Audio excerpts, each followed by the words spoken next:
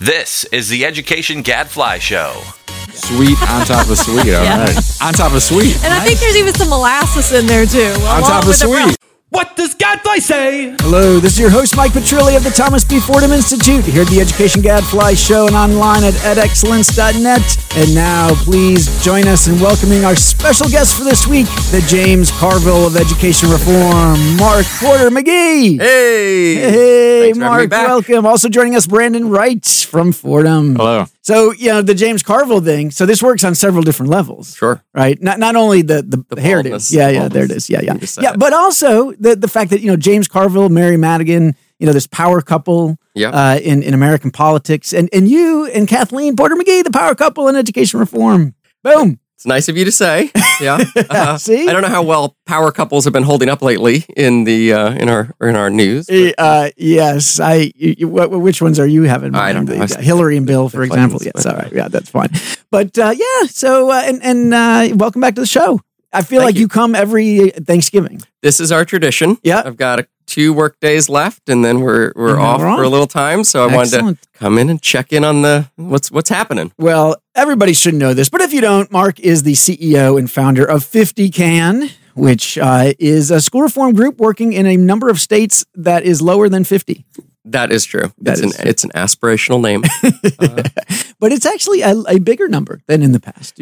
How many are you up to? So we're up to 11 state campaigns. Okay. And in addition to supporting people who are working full-time to drive change in their states, we're also running a lot of training programs now. Nice. So that brings us into another 4 or 5 states. Yeah, good. Yeah. Hawaii is the latest state. I love it. If you wanted to get that number up, I think you should really look at territories. I mean, nobody's focused on Guam.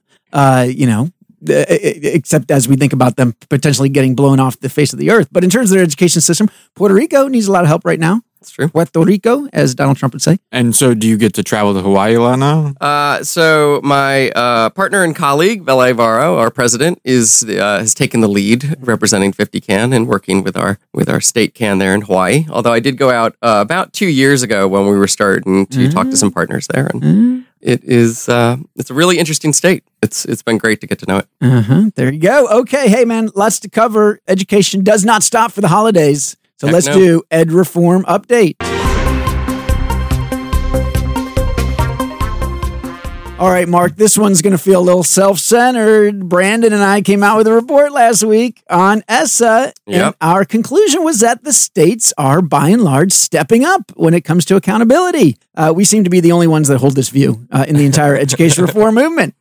So tell us what you think. Are we being overly optimistic, even naive? So I would say my first foray into state-level advocacy was in 2005 in Connecticut with ConCan. And at the time, we had a front row seat to a state that initially was highly resistant to advocacy. It was the only state to sue the federal government to not disaggregate its student achievement results. Yeah. But over time, that started to shift the conversation. And so I think I do think we got to a point where the federal government's prodding of the states was doing as much harm as good when it was starting to make it feel like accountability could only be something owned nationally. Yeah. And I think what we've seen in our states is that there's genuine local support for an effective accountability system, but people want to be able to make those decisions locally. So it doesn't surprise me that we're starting to see a year and a half into this process that states are coming up with ideas, owning them, and moving forward. And certainly the time we've spent in some of the states that seem to be highly rated is they've had strong leadership. All right, now, Brandon, tell us quickly the 3 things that we looked at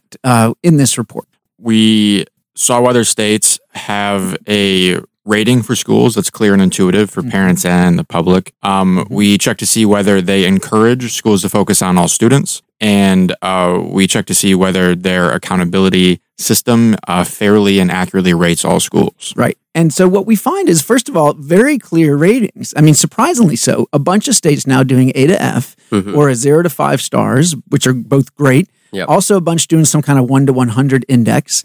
So real labels for all schools. This is way better than under No Child Left Behind, where in many cases, you had these labels and nobody understood what the heck they meant. And frankly, then what states could have done under ESSA, and about 10 states did do, which is simply say, all right, these are the 5 or 10% of schools that are in need of improvement or whatever the label is now. And then all the rest of the schools don't get any label, right? Yep. They could have just done that. And yet 40 states have now some kind of label that goes on every school that differentiates multiple levels. And that's pretty understandable for parents. We think that is a huge victory at a time when a lot of the guardrails had been taken off at the federal level. And yet the pushback from reformers is, well, for one thing, you didn't look at other stuff like whether subgroups are counted. Another thing is, you're not looking at consequences. You're only looking at transparency. Right. What's your take on that? So I do think, back in the 2008, 2009, as we started to see the number of schools being rated as failure growing and growing, working towards this goal of 100% by, I think it was 2014 at the time. 100% proficiency. 100% proficiency. And what proficiency meant varied, as we know, very greatly. There was some real concern. Would we ever get off of that train and onto something that would be more useful to parents than labeling most schools as failures?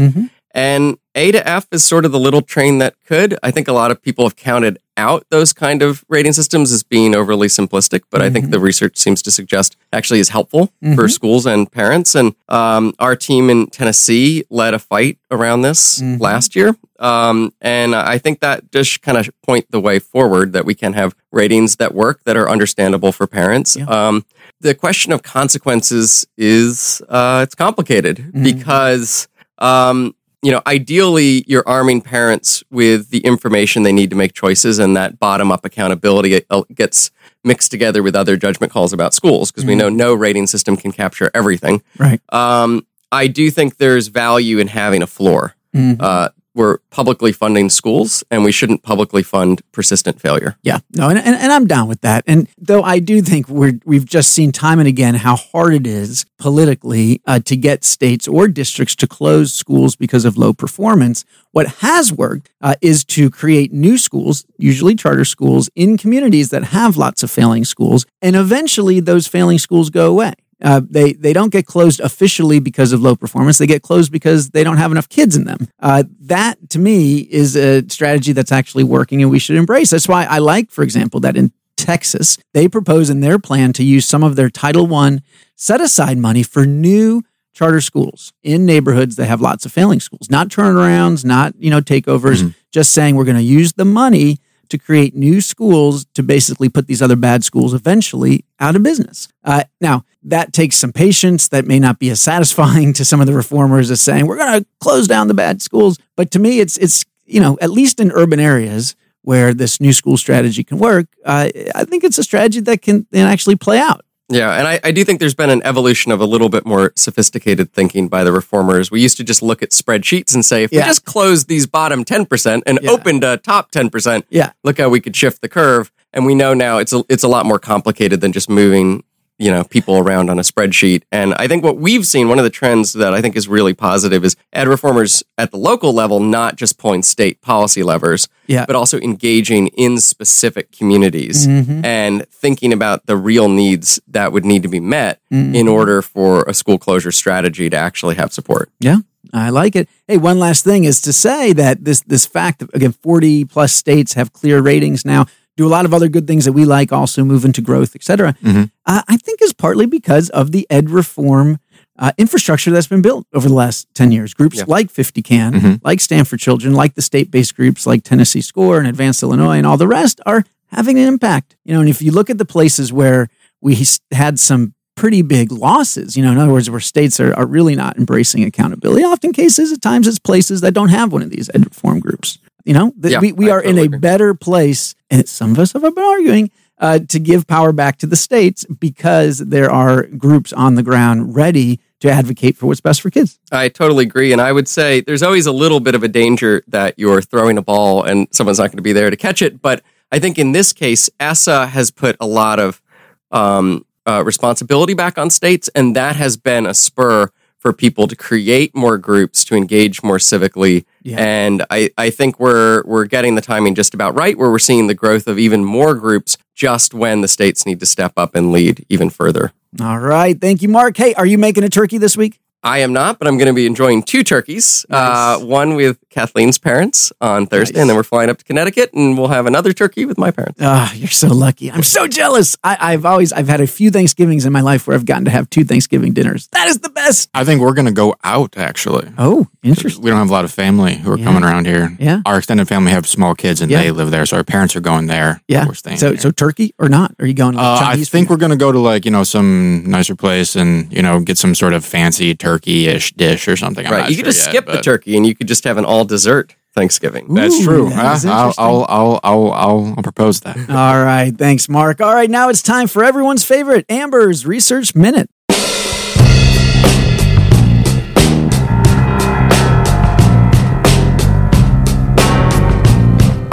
Amber, welcome back to the show. Thank you, Mike. So Mark was just bragging that he gets to have 2 Thanksgiving dinners. What about you? I'm having 3. I'm They so just jealous. keep morphing into more and more every year. I had 2 last year and 3 this year. On the same day? All on No, Thursday? Wednesday, Thursday, Friday. Wow, that is I'm filling. going to be so fat. I know. I'm so jealous. How many I do you have, love Mike? Thanksgiving. Just one. Just one. Same. Yes. Well, you need As to have I more said. divorce in your family, Mike.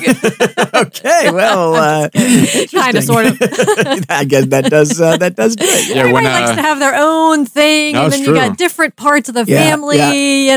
All right. So, what are you usually? What do you usually have to provide? Are you well, assigned a certain thing? I'm doing the ham and the yams. ham So- and yam. hams and yams. Yes. Okay. Yams are sweet potatoes, right? I'm not Yes, saying that's you're saying it right, wrong, sweet but potato. I'm always unsure whether they're the and same when thing. my I husband think makes they them, are. they have about a pound of brown sugar and 2 pounds yes. of marshmallows on top. Sweet on top of sweet. All Yeah. right. Nice. On top of sweet. And I think Nice. there's even some molasses in there too, On along top of with the brown sweet. sugar. That's Like, four. That's you four get a sweet- cavity sweet with one things. bite of Yeah, these I guess yams. so. Yeah, right there. I love it. I love it. This is such a great holiday. You know, is. it's because it's universal. Everybody celebrates it. You know, this one Right. is not just one religion or another. You know, That's and it's right. all about food. I It's mean, all I about just food. think that's, Everybody loves to eat. Yeah. Yeah. And leftovers, so it's all good. Mm-hmm. True. That's a good point. That's a good Bring it point. on. All right, making me hungry. Okay, so Amber, what you got for us this week? We have a new meta-analysis on educational technology. Ooh, this thing was 175 some pages. It was a diller. But anyway, so Meta indeed. we're trying to figure out, like, there's all this ed technology stuff out there, right? The report basically said that the market for pre-K, just pre-K-12 software alone has exceeded, how much you think? It's got to be.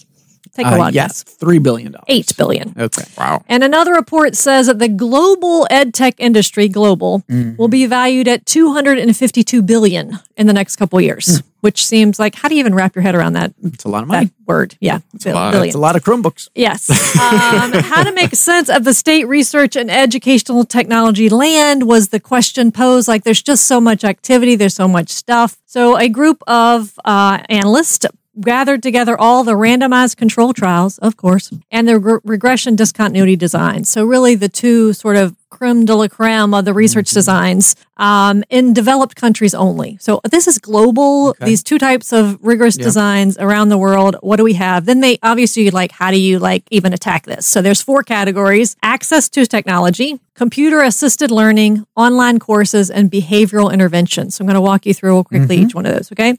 So access to technology, this is just giving the kids the hardware. Yep. Okay. 16 studies around the globe meeting those designs. Very limited access when you just give kids the computer, right? On Limited learning. impact. Right. Right. On access, right. So this is all those one-on-one computing. Remember, like in Richmond, Henrico County was the first district in the country to give kids one-on-one. And there were there were 16 around this access, and just basically said, you got to do more than that. Okay.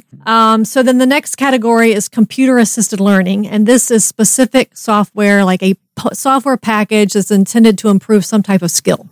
All right. This is there's gazillions of these programs, right? But there are 29 studies around the globe that met their criteria. The majority found positive effects on improving math outcomes in particular.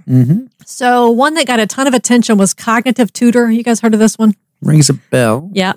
Carnegie Learning. And it got me thinking there are 9 of these RCTs on Carnegie Learning, which makes me think that, somebody's paying for all these RCTs, right? But they kept finding good results. It gives them real world math problems and moves them from concrete to abstract based on their performance on the prior problem. So it's some kind of individualized piece of this. But their big question was at the end of that whole section was that one of the questions we need to figure out with computer assisted learning is you can have all these interventions and these softwares that give kids a little bump, but there's not a lot of studies that look fade out over time. Do these, positive things last? All right. Category number 3, online courses, including MOOCs, 20 studies. What do you think they found about online only? Yeah.